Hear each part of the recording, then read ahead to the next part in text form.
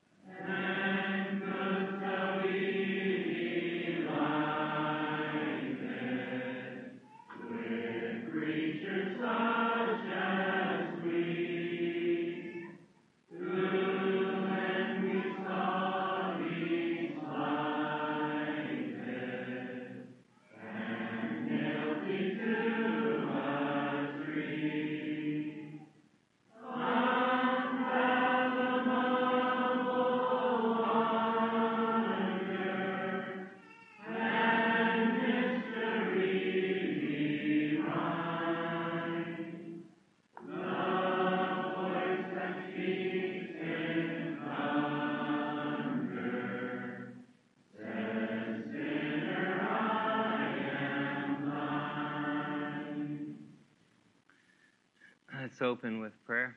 Our God and our Father, we thank Thee tonight that so many of us could be here to have Thy Word open before us. We thank Thee that before Thou dost ever think about the creation of this world, that Thou dost have Thy mind on Thy Son, and that there should be a bride for Thy Son. We thank Thee, our God, that in time that Thou dost send Him here. And Lord Jesus, tonight we acknowledge Thee as the Creator.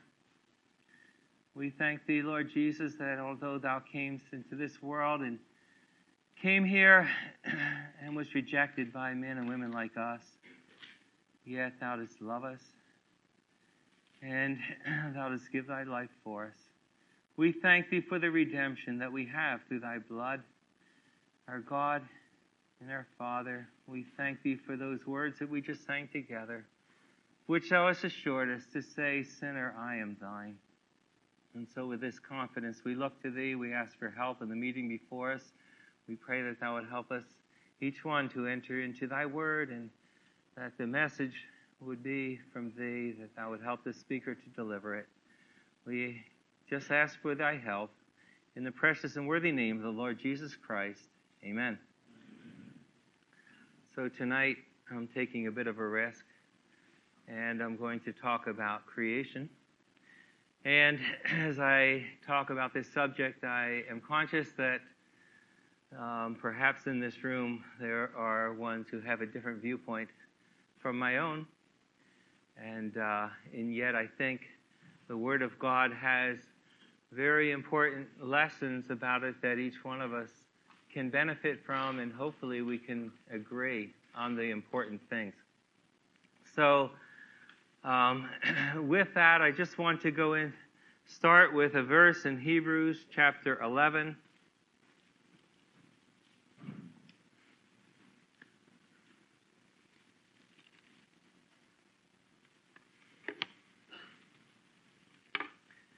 Hebrews chapter 11 and verse 3 says, "Through faith we understand."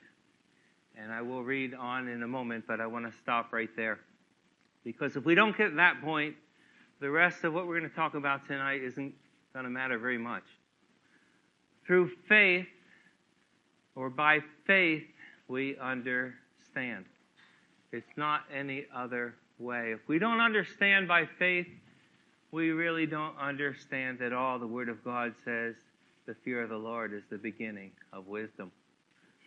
And so we start right there. And we could do the same with many other verses in the Scripture. In a moment, we're going to go to Genesis 1, and we could do the same thing there. In the beginning, God. Before you continue on in that passage, stop right there and acknowledge what that's saying.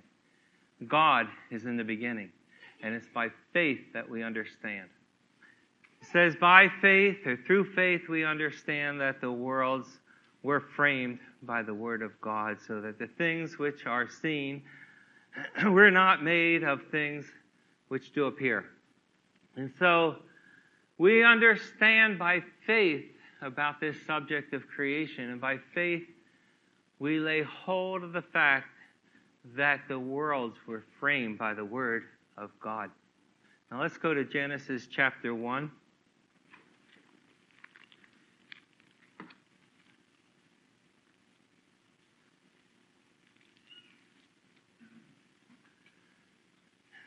We just quoted the beginning of that. In the beginning, verse 1, God created the heavens and the earth. And the earth was without form and void, and darkness covered the face of the deep. It was upon the face of the deep. And the Spirit of God moved upon the face of the waters. And God said, "Let there be light." And there was light, and so on. We'll look at this chapter a little bit more later on. But as I already mentioned at the beginning of this meeting, I am aware that there are some who would have a bit of a different view from my own. I believe that this verse, or these verses in Genesis, teach that God made the world. No question about it. We all agree on that. But He made it at some time, and we don't know when. And afterwards, it fell into a state of chaos. And thereafter, God made it in the 6 days that we have in this chapter. And there are others, perhaps many others in this room, who believe that God created everything from verse 1, 6,000 years ago. If that is your view, then I have one point about that, and that is, if you take that view because this is what God says in His Word, you have the right idea. I have no quarrel with you. And that is a big point I want to make in this meeting. That we understand by faith. We don't understand by evidence of things around us.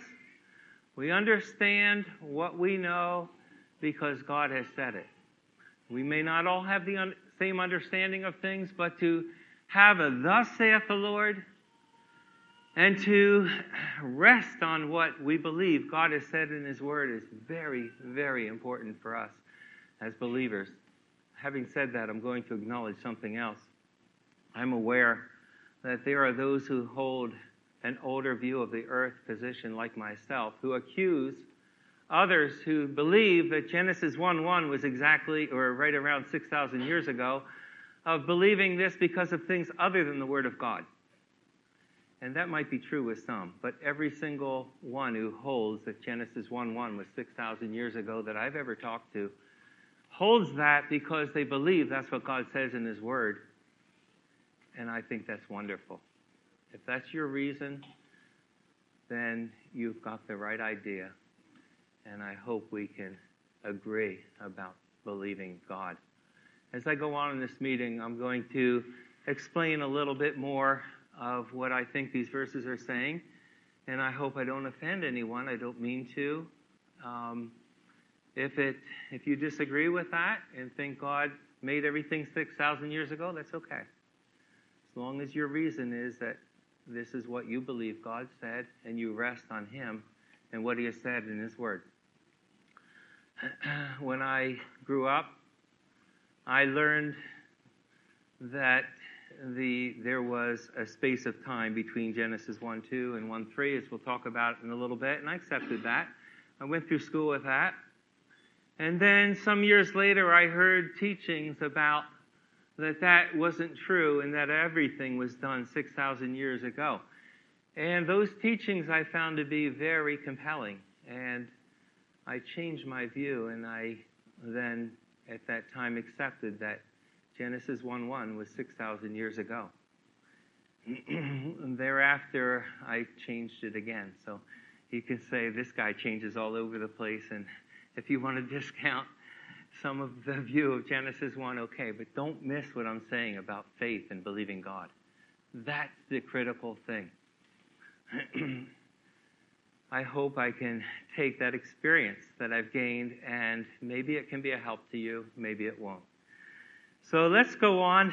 First of all, the idea that faith is what is important. And I just say this on the other side. I am aware that some who hold a young earth view, and for those of you who aren't exposed to this, bear with me for a minute. I'll explain this in a moment. Many here have heard this before, and I'm talking to them for just a moment. But there are those who hold that the earth was only 6,000 years ago, and they look at men like some of our early brethren and say, well, they taught something different, and they're very upset with that, and they won't even read their ministry. And they write them off as well. And I think that's sad, because those men held to the verbal inspiration of Scripture, and their view was formed around Scripture. And I trust tonight my view also will be based on Scripture. I'm not going to refer to geology or things of science. We're going to talk about Scripture tonight. So let's go to Proverbs chapter 30 and just take up a little bit about this. Is the Word of God reliable? And I don't think I'm going to find much disagreement on this point in this room, but it's a vital point. I think we need to start there. Proverbs chapter 30, verse 6, every word of God is pure. Every single word of God is pure. This book, the Bible, is filled with words.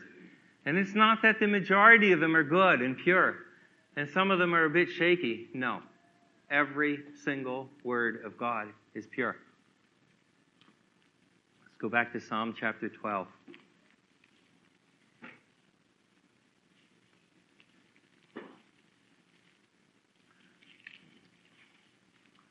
Psalm 12, verse 6. The words of the Lord are pure words, as silver, tried in the furnace of earth, purified 7 times. The Word of God is absolutely pure, purified 7 times. God has written in this book what He intends for us to know, and He means what He says in this book. And so we don't take some of it and discount other parts of it.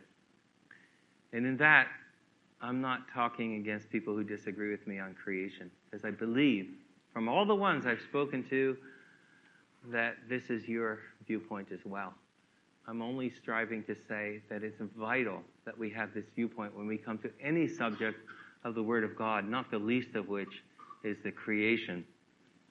And so every single word of this book is tried, purified 7 times. And what does this purified word, this infallible word of God say? Well, we already read some of those words, but let's go and look on again a little further in Psalm chapter 33.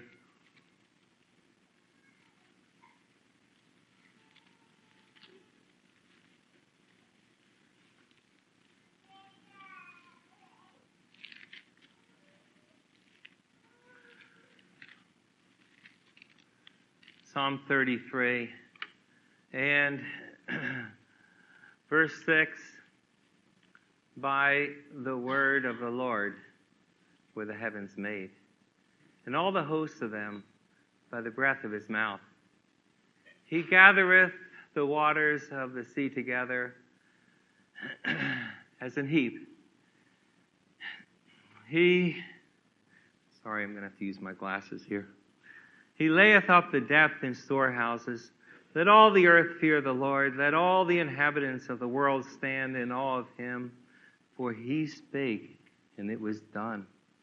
He commanded, and it stood fast. That's what God has said in his word.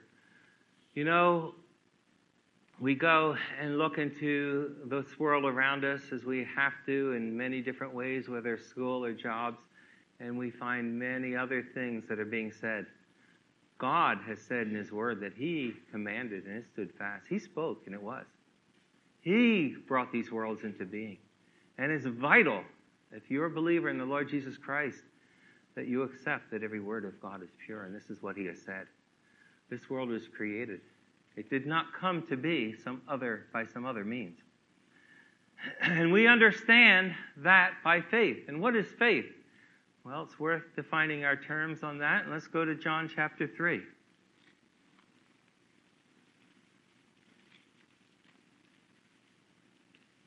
Tim, I can't see the clock.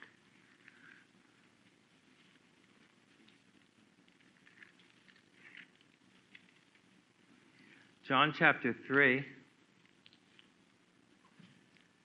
And verse 33 says, He that hath received his testimony has set to his seal that God is true. And so, this is simply what faith is. It takes whatever God says, and it says, I count on that. I will put my life on that. God is right. Paul says in Acts 27, he says, I believe God. It was a bit of a glare, but anyway, that's okay. I'll check with you. And it's important that we have this thought that God is true. Faith simply lays hold of that and believes God. Now, these are important principles because, you know, there's many children here, and either you are going to school or you're going to go to school, and you're going to be confronted with things that are going to be difficult. They're going to say, this word of God is not pure. In fact, it's foolishness. And here's the truth. And they're going to give you things from science, much of which is science falsely so called. And parents, your children are going to come to you with questions. And you're going to need to have answers for those questions. And what are you going to say to those questions that you're going to have? And young children, what are you going to say to your friends who ask you? It's important that you understand from the Word of God what he says, and that you're established, first of all, that God has said something, and then that you believe it. And it doesn't matter what man says, because you rest on what God has said. And so, this is really where we want to start off. As Paul said, I believe God. And let's go to Genesis 1 again. Look at some more things there. I now want to just go through and explain these first verses and how it is that I believe, or what these verses are teaching. In verse 1, it says, in the beginning, God created the heavens and the earth. That means he started out and he made it. He created them. And he made them a certain way. Verse 2 says, and the earth was without form and void, and darkness was upon the face of the deep. And the Spirit of God moved upon the face of the waters. Now, as our brethren have taught from the Hebrew, and I believe that the earth was or became without form or waste and void or empty. This was a condition that God did not initially create it in. And if you go and read Mr. Kelly on this, I'm just going to refer to it now. And I'm not going to go any further than that. I'll let anybody who wants to pursue that do that on their own. But he goes into the meaning of these words, became and without form and void, and shows that this was not the original condition that God created the heavens and the earth in. it ended up that way. And then you get down to verse 3, you find God doing something else. And from verse 3 down, in 6 literal days, God takes the earth and he makes it. He makes it in a condition then that is suitable for man and for God working out his eternal counsels with respect to man on this earth in which we now live. Another verse that we can look at is Isaiah 45. So I'm just going to give a brief overview of this. And those who want to can look into this further later. But Isaiah chapter 45 and verse 18 says, "For thus saith the Lord that created the heavens." Sorry, some are still turning there. Isaiah 45, verse 18. "Thus saith the Lord that created the heavens, God himself that formed the earth and made it. He hath established it. He created it not in vain. He formed it to be inhabited.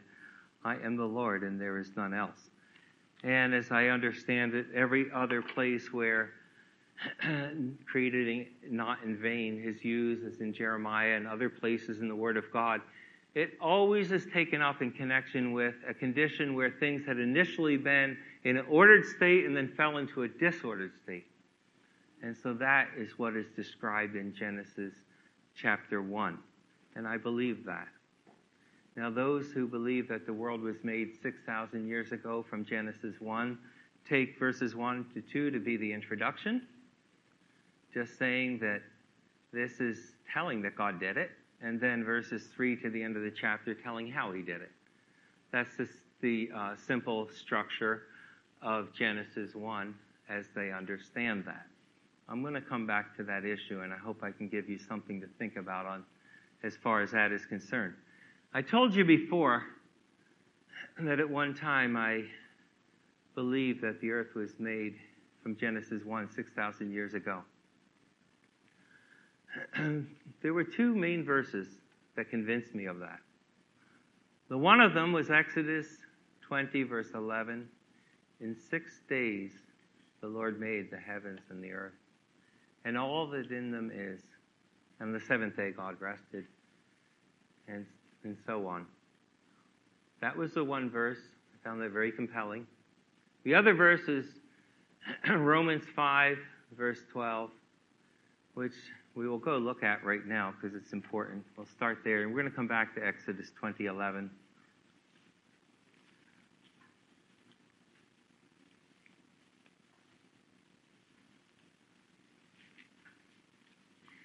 Romans chapter 5, verse 12. "Wherefore, as by one man sin entered into the world, and death by sin. And so death passed upon all men, for that all have sinned." And so the thought from this verse is that God did not make the world at some earlier time and did not create animals or anything else in it because there was no such thing as death in the world until Adam sinned. Because the verse says, "Wherefore, as by one man, Adam that is, sin entered into the world, and death entered into the world," that's implied, "by sin, and so death passed upon all men, for that all have sinned." And so the argument is that if sin came into the world through Adam, and death came into the world because of that sin, then there couldn't have been death before the fall of man. No death before the fall. Now, I don't believe that's what this verse is teaching. And I'm going to just try to show why in a few words. First of all, we know that there was sin in the world before Adam sinned. And 2 Corinthians chapter 11 tells us that the serpent beguiled Eve. I think we all know that. Revelation chapter 12 tells us that the serpent is the devil and Satan. And so Satan came into that garden, and he certainly sinned before Eve took of the fruit. He sinned before Adam sinned, as we have here in Romans chapter 5. And I'm going to tell you, too, there was death in the world before that Adam sinned as well. The Word of God tells us that the Lord gave to man, we could go back and read in Genesis 1, but for time, I'll just refer to it. He gave them fruit of the garden to eat. And when you eat fruit, necessarily cells die. It also spoke about every seed of the tree, every tree having seed in itself. And then it would bear, that seed would go into the ground, it would die, and other trees would grow of their own kind. And so this principle was introduced by God in the creation itself. And that is no trivial matter, by the way. You go to John chapter 12 and you find that the Lord Jesus speaks about a corn of wheat falling into the ground and dying. He says, unless a corn of wheat fall into the ground and die, it abideth alone. But if it die, it bringeth forth much fruit. And so this principle of death with a seed going into the ground is something that the Lord applied and typed to his own death. It's no trivial matter that God introduced the principle of death before the fall ever was. I'm saying that for a purpose, because the main reason, or one of the main reasons why people discount that there could have been an earlier creation, is that they say there could have been no death from any animals or anything else before there was the fall of man, and they do it on Romans 5:12. So what is Romans 5:12 talking about? It's not talking about animals. It's not talking about seeds or anything else. It's talking about man. You see it here? It says, wherefore, as by one man sin entered into the world, and death by sin. And so death passed upon all men, for that all have sinned. All animals? No. All men have sinned. And so death passed upon all men. That's the subject here. So I just say that in case it helps someone, that there may have been, in fact, we know that there was death in the world before the fall of man. And there was sin as well. Satan had sinned before. And I'm not going to say much about that, but that's something that you need to consider, that sin had already come in before man fell. Now I want to go to Exodus 20, verse 11.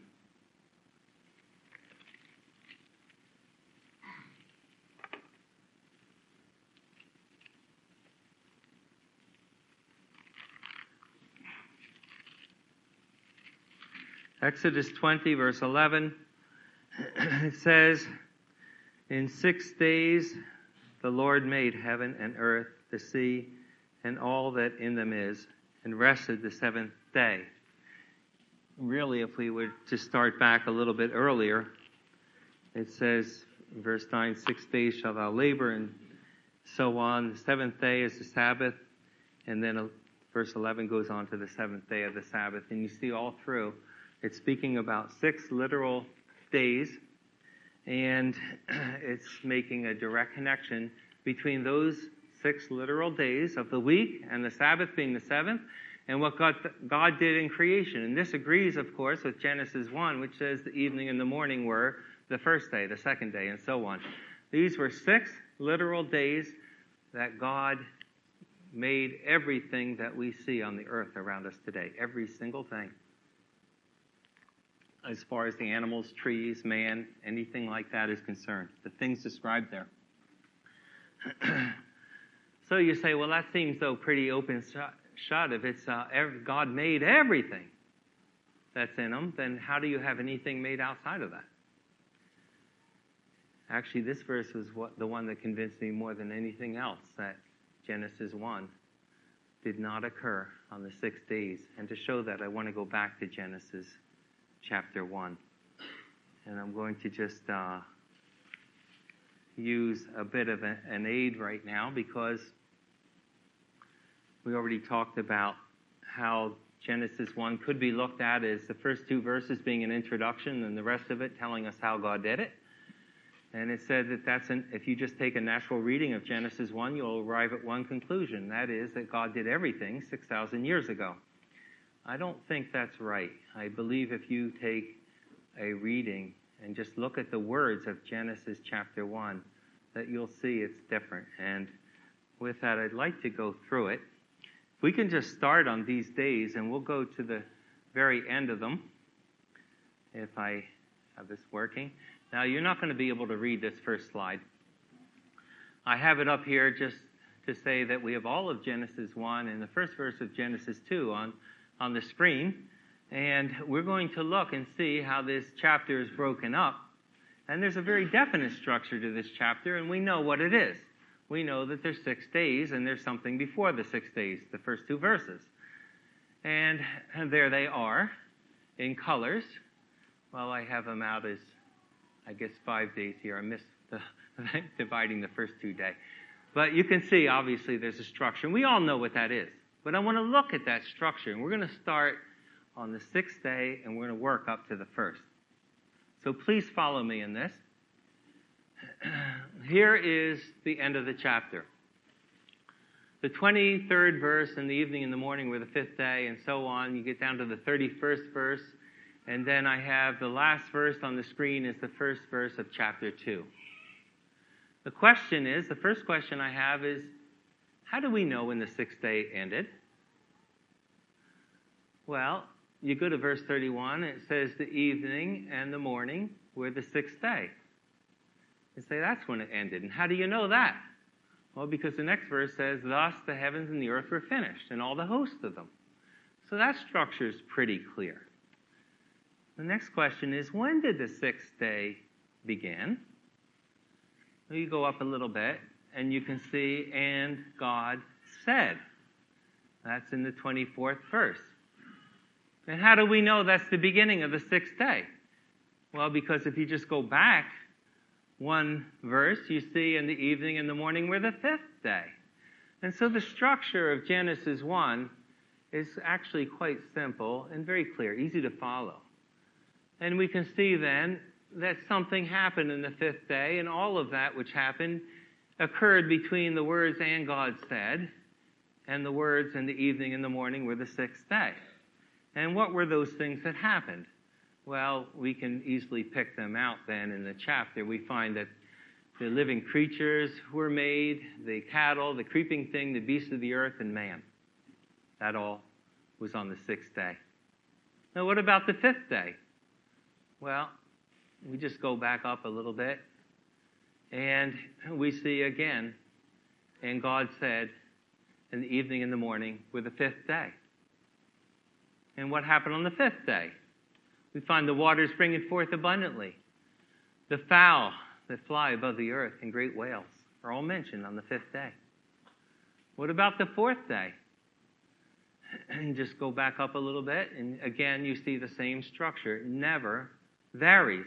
The 4th day, we can easily then find that we have lights in the firmament of heaven, 2 great lights. We know they're the sun and the moon. It ends with, he says, he made the stars also. These are the things that are introduced on the 4th day. Likewise, the 3rd day, beginning with "and God said," and ending with the word "third day." And there we have dry land, grass, herb, the fruit tree. 2nd day, same structure, "and God said," evening and morning for the 2nd day. There we've got the firmament of heaven. The sky made where the birds fly today. That's what was on the 2nd day. And, of course, we had the waters being divided, separated in the beginning of that. I didn't highlight that. The 1st day, what do we have? I think we all know that. And God said, "Let there be light." And there was light. God separated the light from the darkness. And that 1st day, of course, goes on the same exact structure. And so if we look at that, put that together, we can see that we have this structure all through Genesis chapter 1. And then before it, we had these 2 verses that we started the meeting with. And just to summarize all of that in one slide here, we have these 6 days. The 1st day was light, 2nd day, firmament, heaven, dry land, grass, so on. All these things very clearly marked out as what happened in those 6 days. And that takes care of God making the heaven and the earth, the sea, and all that in them is. The question is, when did God create the heaven and the earth? When did God create the water? That's mentioned in verse 2. All of that was created. When was it? Well, some people say, well, it was right before, maybe day 0. But that doesn't work because you don't have 6 days anymore. You have 6 days plus day 0. And then you can't get to Exodus chapter 20:11. In 6 days the Lord made heaven and earth, the sea, and all that in them is. I've gone through this exercise because this is why I believe what our brethren have written when they say that the word made is different from the word created. On 6 days the Lord made things on the earth. And those things that were made are listed in summary form up here on the screen in the green text. And there were things that weren't made in those 6 days. And those things are given in verses 1 and 2. The heavens and the earth, whenever that was, it was made outside of those 6 days. And the waters were on the earth, made outside of that 6 days. The darkness as well. I hope everyone sees that. I believe that's the main reason for that line of things.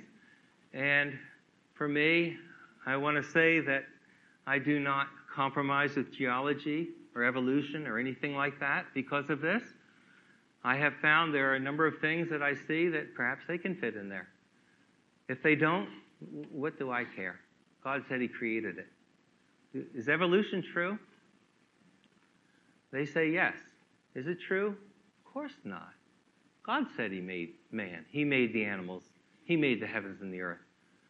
So I don't care what they say. I don't care what evidence they dig up. It doesn't matter. God made it. And so whether you believe one way or another in some of these verses, the important thing is that as believers, we believe God. He said he made it, and so he made it. And that's the end of it.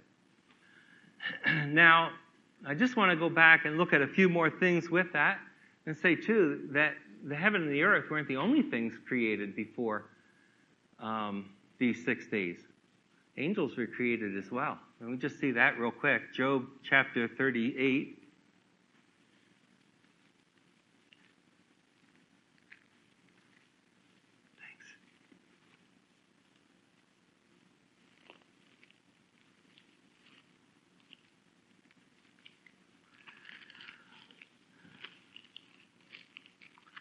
Job chapter 38 and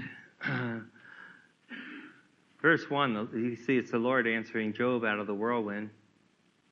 And verse 4, he says, "Where wast thou when I laid the foundations of the earth? Declare, if thou hast understanding. Who hath laid the measures thereof, if thou knowest? Or who hath stretched the line upon it? Whereupon are the foundations thereof fastened? Or who laid the cornerstone thereof?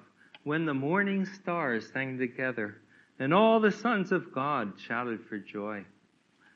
Now, we see that this was the time God is speaking of when he laid the foundations of the earth. And what happened at that time? There were sons of God there. And it says that they were shouting for joy. Now, who are these sons of God? Go back for a moment to Job chapter 1.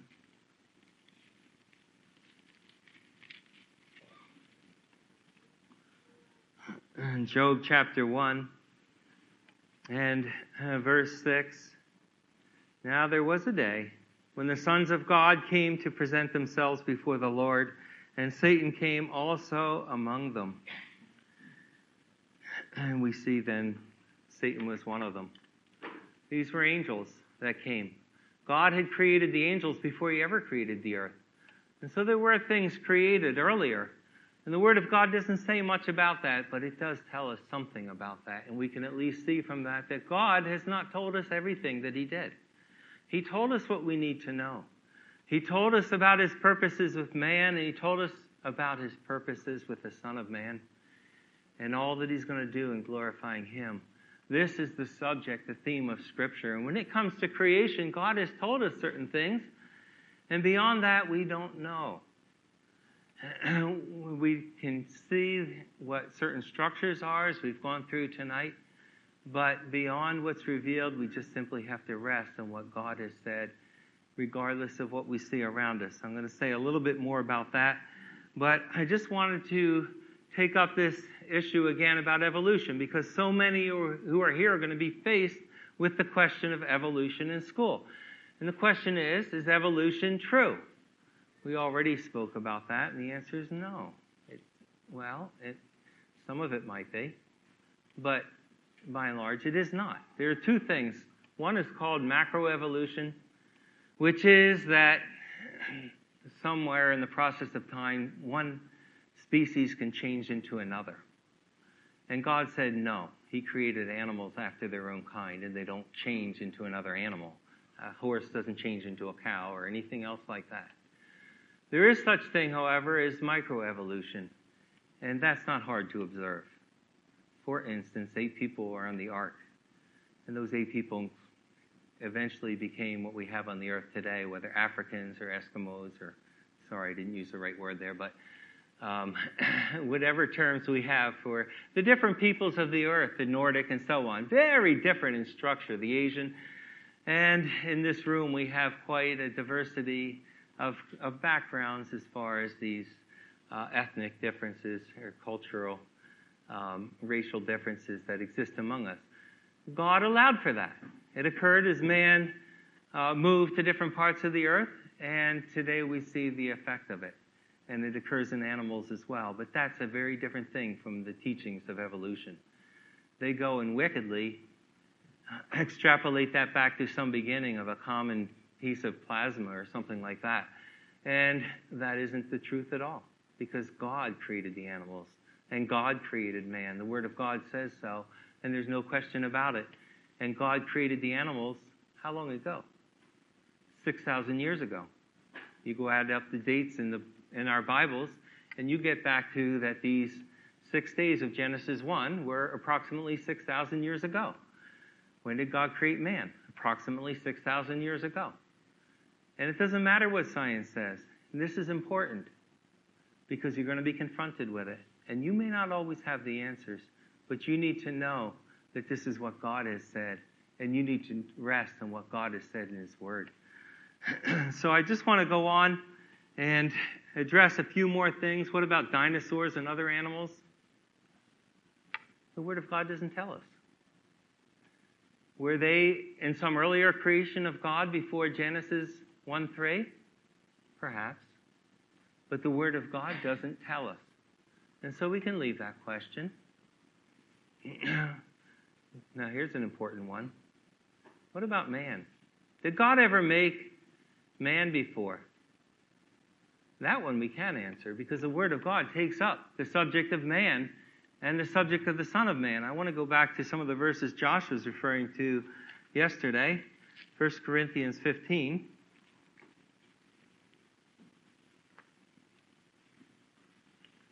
Important to see this because they now are talking very much about man having existed many thousands of years ago, and a common thread coming all the way through to the present.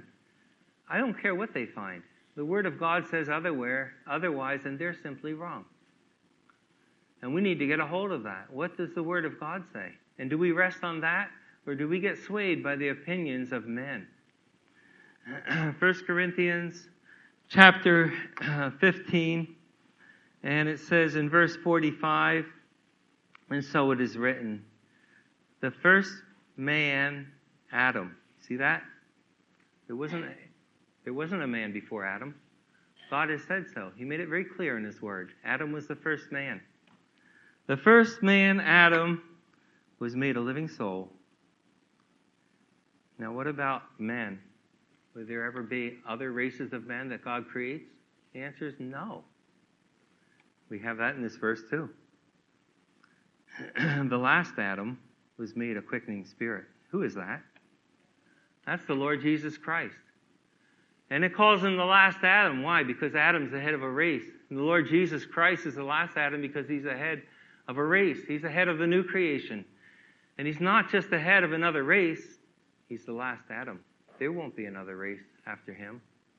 He's the head of the last race that God has made. All of God's purposes are centered in His Son. And he brings it all to a head in him.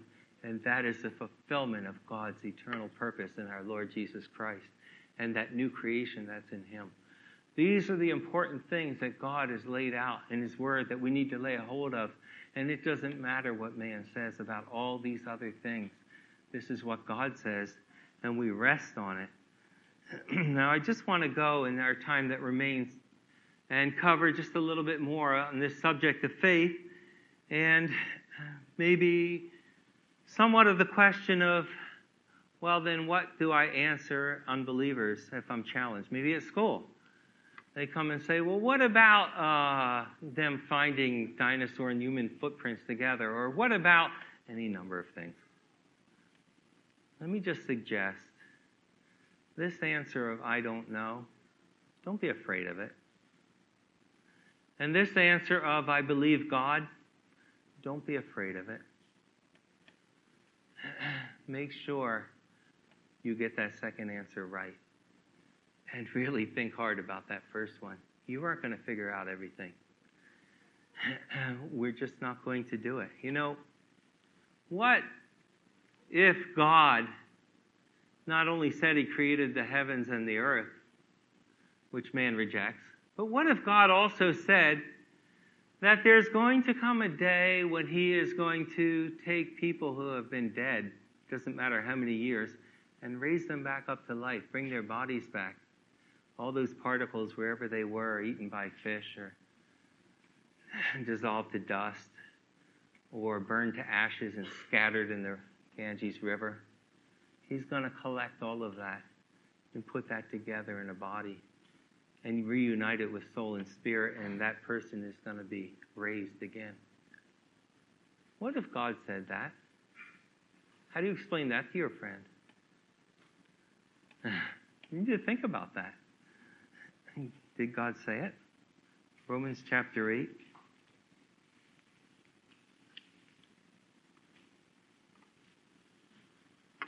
We know he did. Romans 8, verse 11. If the spirit of him that raised up Jesus from the dead dwell in you, he that raised up Christ from the dead shall also quicken your mortal bodies by his spirit that dwelleth in you. Many other verses that we could look at. But the important thing here is that God has said it. And this is a far more difficult thing than creation. You go and you look and see what God has said. You see this is the measure of God's power. Just stop for a moment and say something. There are Christians who go out in apologetics and they say something like this. They say, faith is not reason, but faith is reasonable. Is that true? Kind of a neat saying. But I'm going to tell you here, I don't believe that's true at all. Faith is not necessarily reasonable at all. Do you believe God's going to take particles of people and put them back together? What's reasonable about that? How do you explain that to an unbeliever? You know, you go to Acts chapter 17, and Paul told them about the resurrection, and they mocked him. You go to Acts chapter, I think it's 26, and the resurrection was considered there by a Gentile to be a thing incredible. And that's what it is in the world. Talk about absurd. That God's going to raise the dead? Oh, sure, spirits or something like that. But raise dead bodies? Put them back together? That's nonsense in this world. But is it nonsense? Or is it true? And this is an important challenge to each one of us, because does it matter what an unbeliever thinks about the resurrection? No, it doesn't. It really doesn't matter at all. God has said it. It's true. I believe it. I lay hold of it by faith. I count on it. It's the hope for all those who have gone on before. Those of us who are living, we have an even better hope that the Lord Jesus may come and take us straight home to heaven.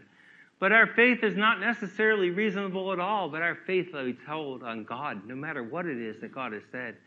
And it says that that is so. God is true, and I believe God. And so faith rests on God's word, and it doesn't need any confirmation from science. Remember that. Faith does not need confirmation from science.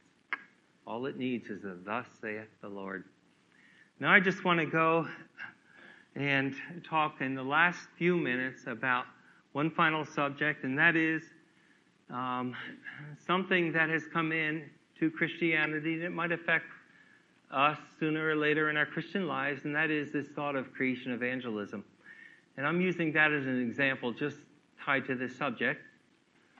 But there are other forms of it that are equally, I believe, unscriptural.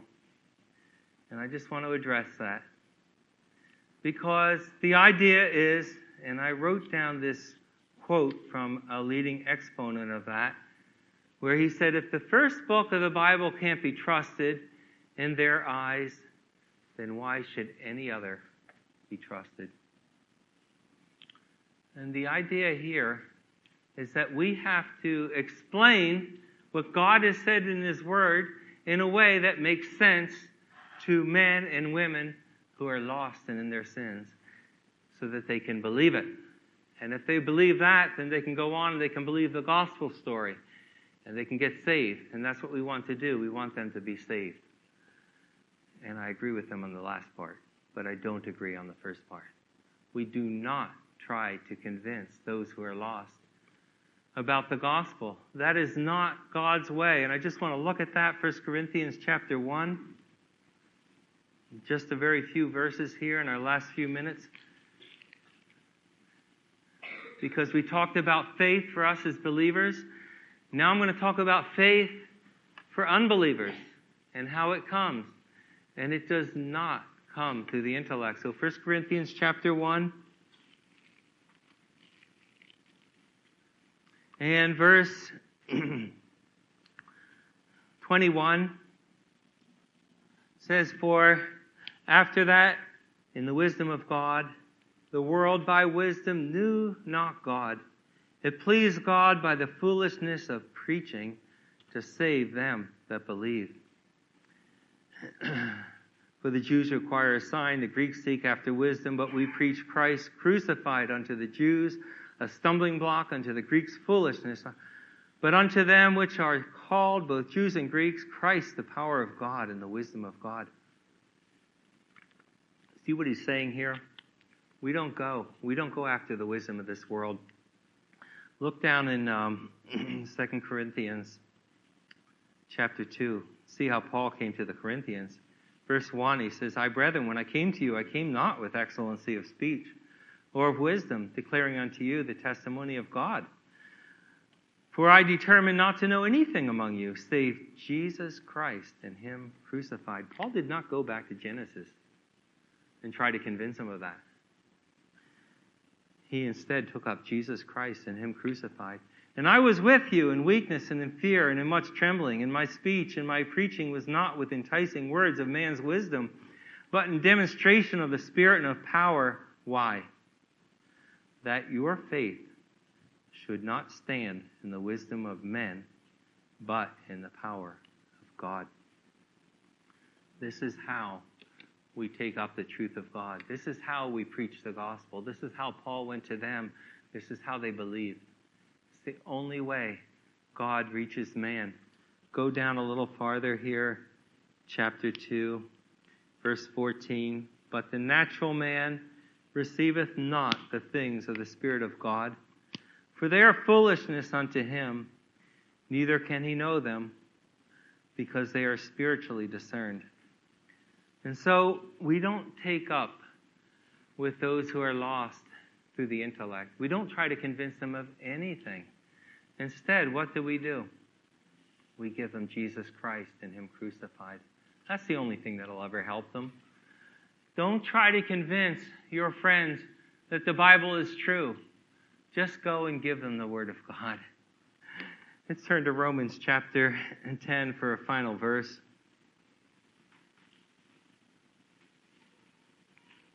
Romans 10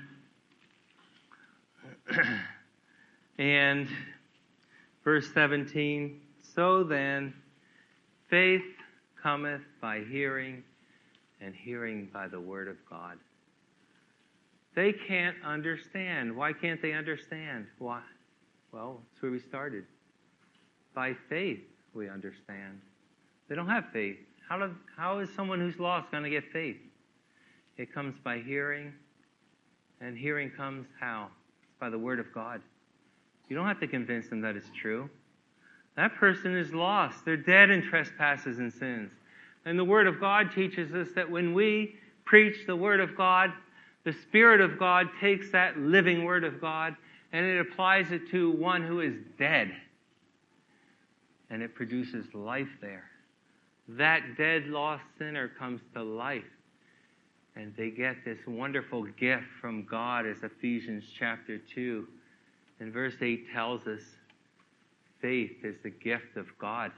And then they can understand as well. And then they can know what God has said. That's important. Both in how we believe ourselves and then how we approach others with the gospel or anything else about the scriptures. They can't understand until they get that wonderful gift of faith from God through His Word.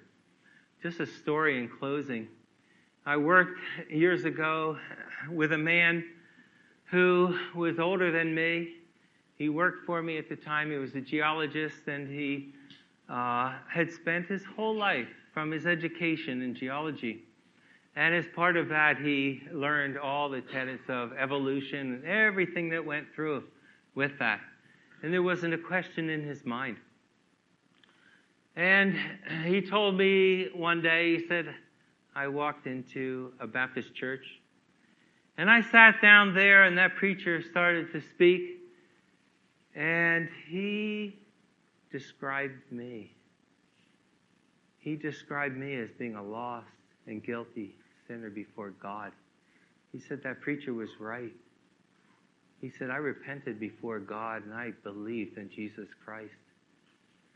He came to life. He was dead as can be. He went in there. The Word of God found him in that Baptist church. And that dead man came to life. I rejoiced with him. And after I said, so what about creation? The Big Bang and all of that. He said, well, when I learned all those things, I always had a doubt. Well, if there was matter that went through a Big Bang, where did that matter come from? He said, I always had doubts. I said, still, then what about the creation? How does it fit together with all you've learned? He said, I don't know. He said, when I get to heaven, I'm going to have to ask the Lord about that. That was it. It was done. Intelligent guy working in a difficult field, still working right along and all of that. That didn't matter to him. His faith rested in God. And that's the critical message of tonight, that our faith cannot rest in anything else but God and His Word. If you have a thus saith the Lord, you understand that God has said something in the Scriptures, then you lay hold of that and you accept it because God has said it. And no one can shake you. Well, I hope that can be a little help to some of us. I hope I didn't confuse, especially some of those who are new to this subject too much by going back and forth. I suspect it could be so. If you have further questions, I'd be glad to talk further with any. But the big thing is that we believe God and let Him be God and we as creature.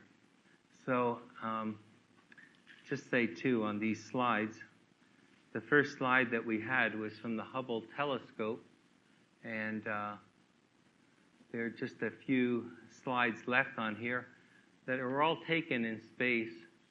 Quite a marvelous thing when you actually look at God's creation. It's no wonder David said what he said in Psalm chapter 19. It's just marvelous. Went by that one pretty quick. All that man is discovering that God has done out there. And when you see all of this, to think that the very men who went out and got these pictures and then put them out here for us to look at them deny that very God. It's difficult to imagine such foolishness. But we can take these pictures and glorify the God who made all of this. The vastness of His creation.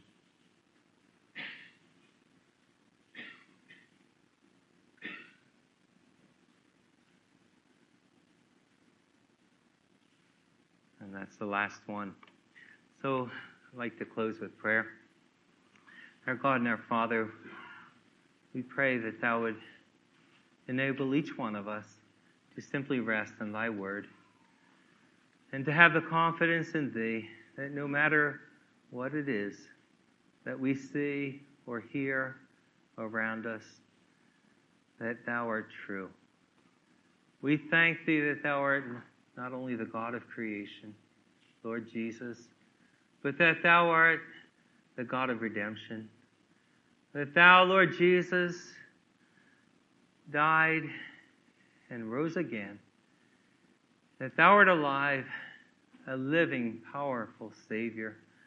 We thank thee, Lord Jesus, that there is coming a day when thy voice will raise the dead, when all the mighty power of God will be revealed, that mighty power with which he raised thee from the dead will be worked in all the rest of this creation to bring about the fulfillment of all his purposes.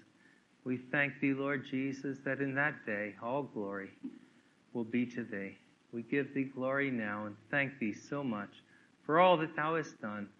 We thank thee in thy most precious and worthy name. Amen.